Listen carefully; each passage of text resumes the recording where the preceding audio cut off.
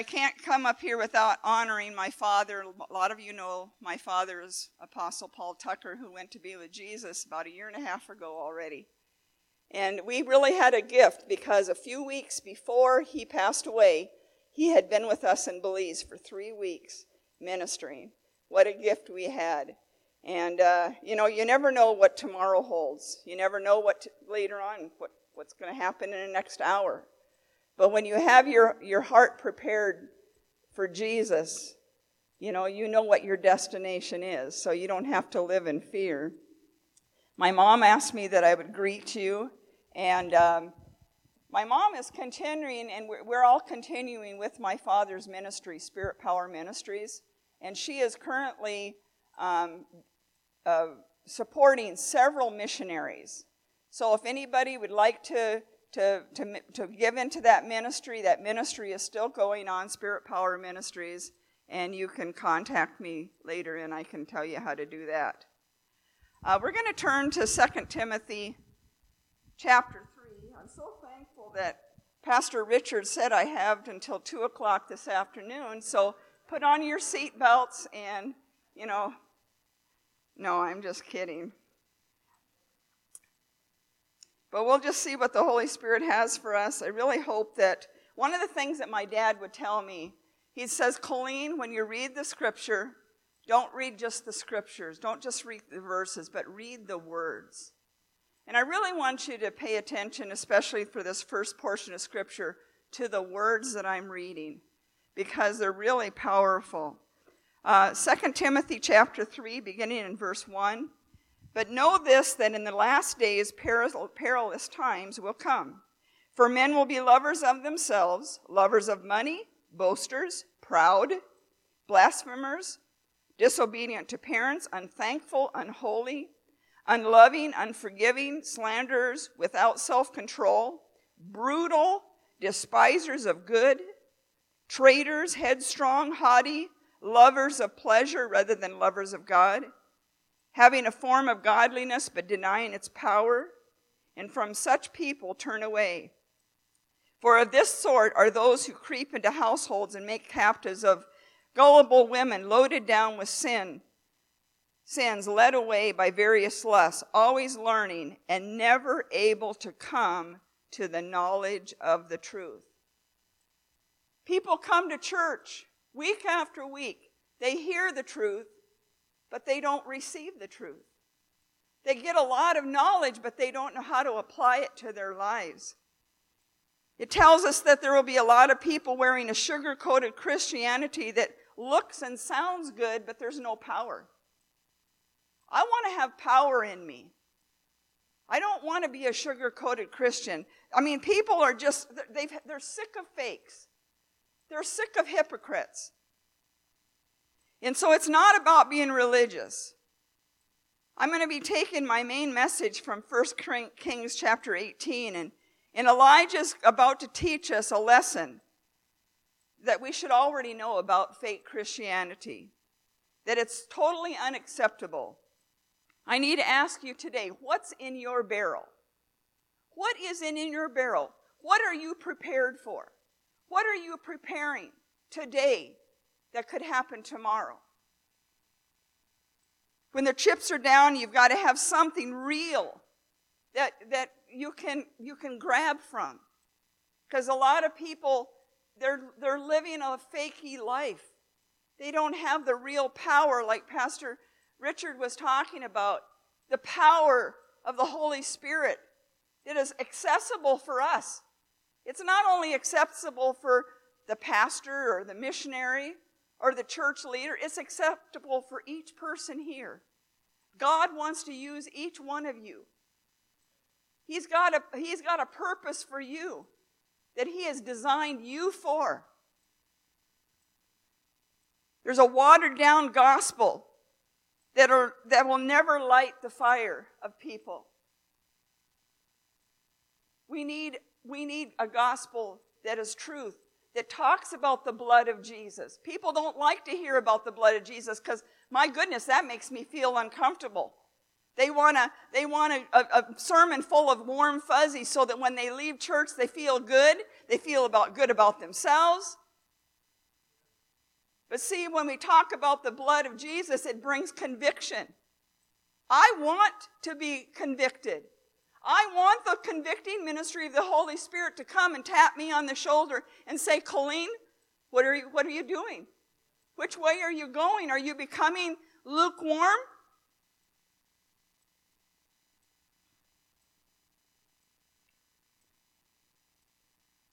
If you look like a Christian on the outside, but on the inside, the power is gone, what good is it?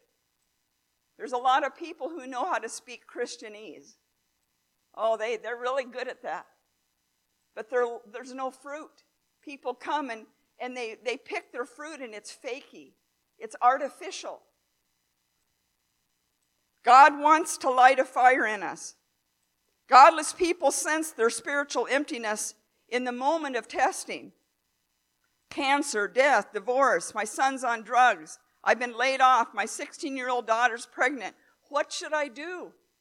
We all have things that happen in our lives and it tests us. I preached a sermon at our home church recently about how pressure brings out brings purity in our life because it brings to the surface the things that God is still wanting to do. I won't start on that sermon, but it's a powerful sermon. So our barrel must be full. Back in 2016, I fell while we were working on this pastor's home. Now there were rats coming out that lived underneath the bathtub.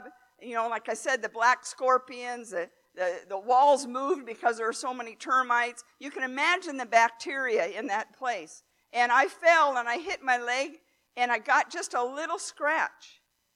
And out of that, I won't go into all the details, but my leg turned black. I mean black.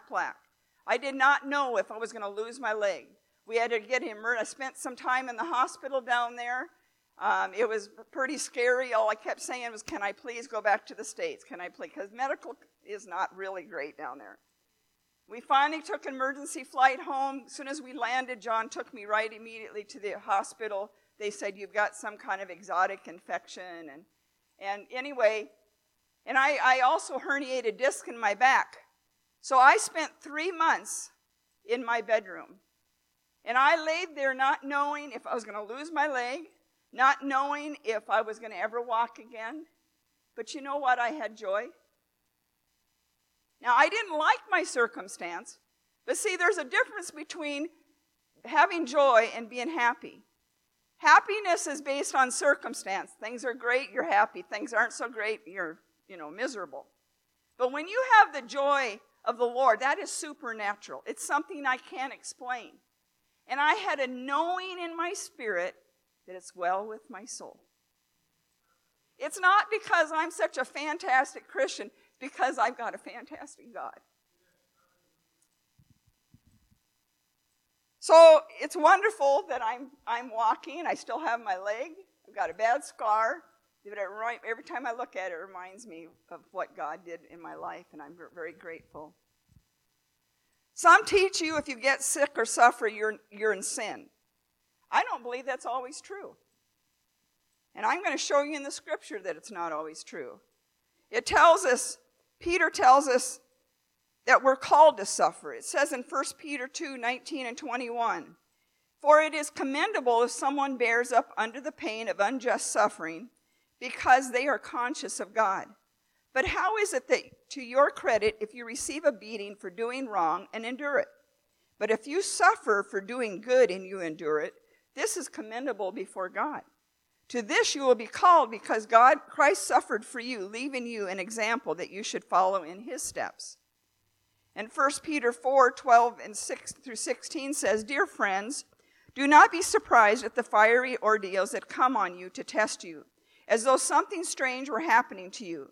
But rejoice inasmuch as you participate in the suffering of Christ, for that you may be overjoyed when his glory is revealed. If you are insulted because of the name of Christ, you are blessed, for the Spirit of glory and of God rests on you. If you suffer, it should be not as a murderer or a thief or any other kind of criminal or even as a meddler. However, if you suffer as a Christian, do not be ashamed, but praise God that you bear that name. Recently, I was in the hospital, and just a few weeks ago with heart problems. And I still don't know what's going on. I have to go through some tests. So I don't know what my medical future holds, but I know who holds my future. My biggest disappointment is we were supposed to leave the first week in September to go back to Belize, and my heart is always being tugged. I want to go so bad. And so I'm disappointed, but I choose to trust God. He has a plan. He has a reason for us to be here, and none of this is a surprise to him. So we'll probably go through some trials and suffering. That's why I ask again, what is in your barrel? We need to be filled with the Holy Spirit on a daily basis, not just come on Sunday morning and just hope that there's enough to get us through the week, but every day, Holy Spirit, fill me, refill me for this day.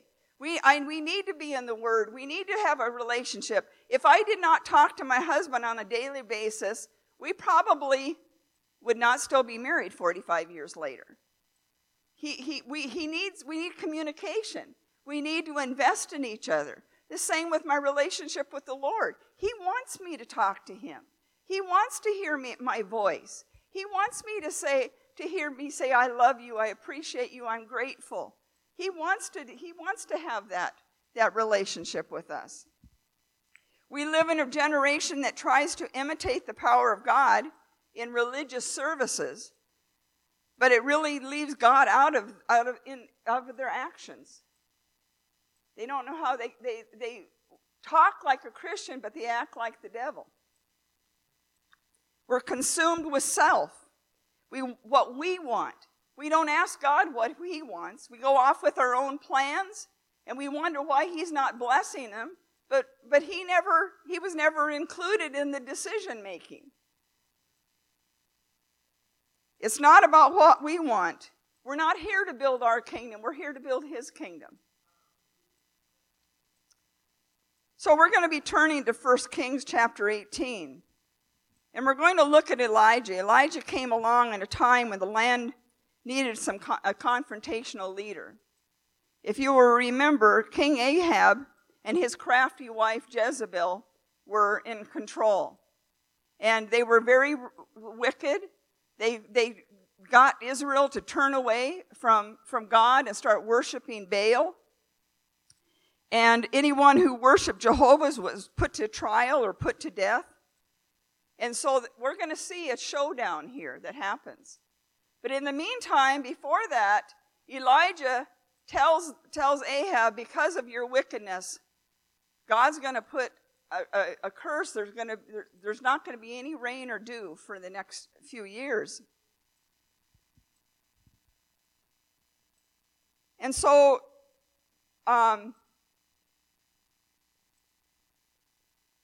excuse me a minute. It tells us in Luke chapter 4, verse 25 and 26, that the heavens were shut up for 3.5 years. 3 years and 6 months.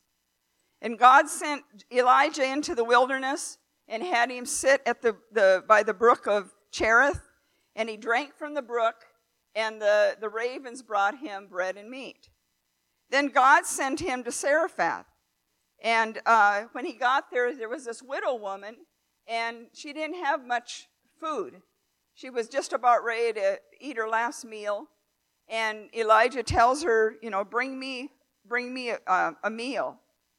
And because of her obedience, the Lord filled her barrels. For the next few years, she had food. Every time she went to her barrel, there was meal, and there was oil for her to be able to cook her meal. But while Elijah was still there, her son died. Talk about getting kicked while you're down. I mean, my goodness, that must have been so discouraging. But God used Elijah to raise that young man from the dead. Now, during this period of time, the reason why I'm sharing these, just a little snippet of those stories, I didn't go into much detail, but God was preparing Elijah through all these instances, at the brook, with this woman healing the boy.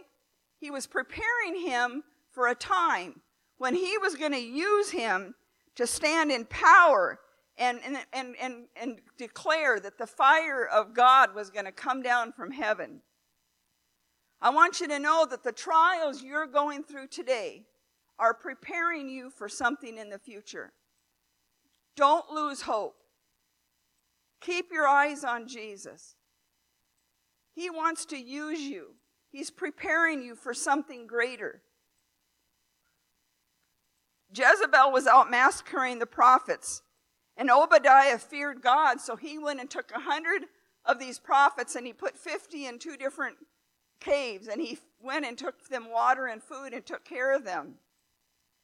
And he didn't want Ahab to know about this because he was afraid of Ahab. Now, Ahab was so angry with Elijah because of this curse that had been put on the people.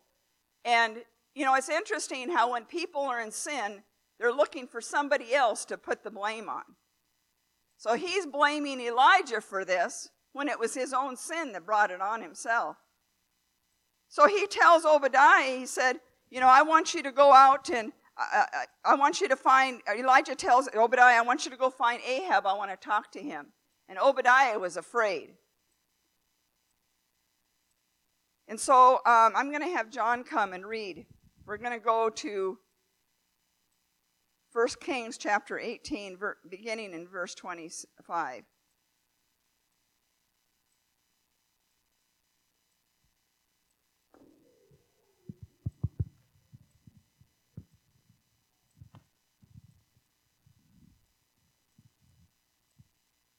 Now Elijah said to the prophets of Baal, "Choose one bull for yourselves and prepare it first, for you are many, and call on the name of your God, but put no fire under it."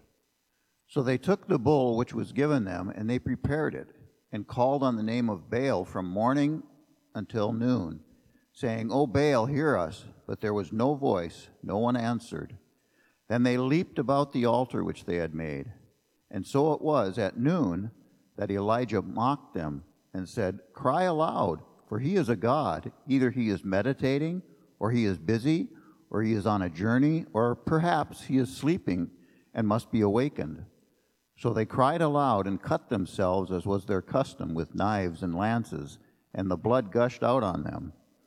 And when midday was past, they prophesied until the time of the offering of the evening sacrifice. But there was no voice. No one answered, no one paid attention. Then Elijah said to all the people, "Come near to me." So all the people came near to him, and he repaired the altar of the Lord that was broken down. And Elijah took 12 stones, according to the number of the tribes of the sons of Jacob, to whom the word of the Lord had come, saying, "Israel shall be your name." Then with the stones he built an altar in the name of the Lord, and he made a trench around the altar large enough to hold 2 seahs of seed. And he put the wood in order, cut the bull in pieces, and laid it on the wood, and said, "Fill 4 water pots with water, and pour it on the burnt sacrifice and on the wood." Then he said, "Do it a second time." And they did it a second time. And he said, "Do it a third time." And they did it a third time. So the water ran all around the altar, and he also filled the trench with water. And it came to pass at the time of the offering of the evening sacrifice that Elijah the prophet came near and said, "Lord, God of Abraham, Isaac, and Israel, let it be known this day that you are God in Israel, and I am your servant, and that I have done all these things at your word. Hear, O Lord, hear me, that these people may know that you are the Lord God, and that you have turned their hearts back to you again." Then the fire of the Lord fell and consumed the burnt sacrifice and the wood and the stones and the dust, and it licked up the water that was in the trench. Now when all the people saw it, they fell on their faces, and they said, "The Lord, he is God, the Lord, he is God." And Elijah said to them, "Seize the prophets of Baal. Do not let one of them escape." So they seized them, and Elijah brought them down to the brook Kishon and executed them. So just to recap, before this particular portion of Scripture, Elijah met with Ahab, and Ahab did not have a repentant heart. So Elijah knew that he had to deal with this. He had to confront the king and his wife Jezebel and the priests. Many had been led away to start serving Baal. And so Elijah had to show them who the real God was, who was the God of power. At Mount Carmel, Elijah challenged 450 priests of Baal, a showdown. And Elijah said, call on your God. I'll call in the name of the Lord. And the people, the priests of Baal, agreed, and the showdown commenced. And when the priests of Baal were cutting themselves, they were doing all kinds of antics, and nothing was happening. The fire was not coming down on their altar. Baal did not answer, no fire fell. And the priests of Baal gave up in frustration. And now it was time for Elijah to show the power of the Lord God Almighty. And so he invites the people to come, and he makes it so impossible that there's no way that this could not happen without a miracle. So he didn't just build rebuild the altar. He rebuilt it. We took the 12 stones to represent each of the tribes of Israel, and he rebuilt the altar. But he also made a real deep trench. Then he tells the people, he said, we're going to put the wood on here and cut the bullocks, and he gave the orders. Then he said, fill 4 barrels of water. Now, a barrel of water is not like a bucket. A barrel was what they would come with buckets, and they would fill the barrel. And he not only said, bring 4, but he said that 3 times. He drenched that altar, just drenched it and drenched it. But I want to ask you, think about this. There had just been a drought for 3.5 years. Where did all that water come from? Those people were prepared. They had been filling their barrel for such a time as this. It cost them something. They didn't know if the drought was over, but yet they were willing. It's going to cost you something to keep your barrel filled. It's going to take some investment. And they were willing to invest. They were bringing water during a drought. What are we willing to give? What are we willing to invest in ourselves? So Elijah prays and the fire comes down and God shows up. The people that had been brainwashed into the teachings of the ballistic philosophy, anything and everything goes. Does that sound familiar? That's what we're seeing here. We're seeing Baal worship. Let's face it, the easy teachings are easy to follow. People like that. They like it, you can live however you want because after all, God's grace will cover you. That's a heavy teaching going on out there. I believe very strongly in God's grace. But I believe also in trying our best to live like Jesus. That's what Christian means. Christ-like. So we do our best to live like Jesus, and we'll fail because we're human, and that's where God's grace comes in and covers us. So Elijah had to make everything seem impossible. When he drenched the altars, only God could take a drenched altar and ignite it with fire. Elijah was the conduit through which the power came through on that day. Are you willing to be the conduit that the power of God will come through and touch some of these people who have become Baal worshipers? They're blinded. They've been deceived. What's the ultimate purpose of the church? To bring glory and honor to God. And I ask you once again, what's in your barrel? The widow woman was willing to give what was in her barrel. Most of us want to hold on to the little that we have. It reminds me of the story of there was a jar with a peanut in it, and a monkey come along and he wanted that peanut, and he put his hand in that jar. He grabbed hold of that peanut, but when he went to pull it out to eat it, he couldn't get his fist out. But he was refused to let go of that peanut. And so he starved to death. What are we hanging on to so tightly that we're starving spiritually? We need to let go, and it's not easy. It's not always easy to be filling our barrel. I mean, doubt comes in. Hopeless situations come in. Some of these health situations that I talked about, they come in. And the devil would come and whisper in our ear and say it's hopeless. We all experience the circumstances, the sicknesses. Our bodies are deteriorating. Guess what? We're all going to die. You're going to die someday unless Jesus comes before we die. We're all going to die. So our bodies are deteriorating. We can't do what we did when we were 20. I can think I'm going to, and I try sometimes, but financial crisis, marriages are fractured. Friendships, they're fractured. Are we willing to forgive and go forward? It might be all of a sudden pandemic. Nobody saw that coming. Especially not to the height that it came. There might be any of 10,000 other things, but the fact is, there are times when life appears hopeless. There are times when we're afraid. But if we'll allow God to fill our barrel, when those times of confrontation come in our life, we have something to draw from. My daughter-in-law called. I had preached on Sunday. My daughter-in-law was there. And some of my relatives came, and I preached. And I was talking about, I find myself going around the same mountain. The mountain of difficulty, the mountain of discouragement, the mountain of doubt. But you know what? My trips are getting shorter.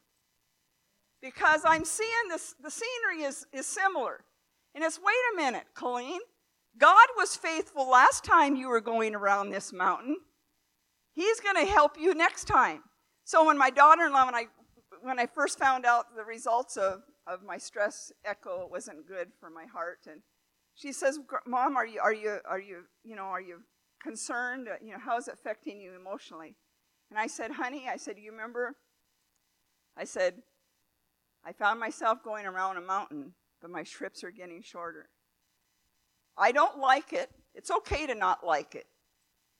But we got to trust the Lord. And I can trust God because He holds my future. I have an ultimate destination. If you've asked Jesus Christ in your heart, you have an ultimate destination. But Jesus wants us to enjoy the journey as well. And so the best way to enjoy the journey is to travel it with trust that the Lord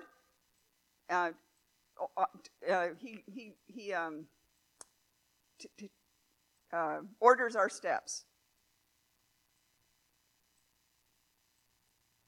Our duty is not to try to solve the problems or plan our path so that it runs smooth. Our duty is to trust God that He will direct our path. And if we misstep, that His grace is there to get us back on track. Amen. So continue to fill your barrel. Amen. Let's just pray. Heavenly Father, we're so thankful for your goodness and your grace in our lives. And we thank you, Father, that you are faithful. You never fail us, Lord. I thank you, Father, for your forgiveness, Lord, that we can come with a repentant heart and you will forgive us our sins. We thank you, Lord, that you see each person here in their situation. No, I don't know what they're going through, but Lord, you know them. I pray, Father, that you would minister peace. I pray, Lord, that you would minister that supernatural peace, the same one that Jesus had when he was going through the storm. Lord, that you will give them joy, that supernatural joy that only comes from above.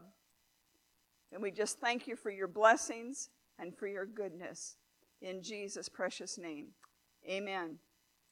Just want to mention, if anyone wants prayer, we're not in a rush. We're here. We'll be willing to pray with you. We have ministry cards on the back tables. If you'd like to take one, put in your Bible or hang it on your fridge to remember to pray for us, we'd really appreciate it. Thank you so much, Pastor Richard.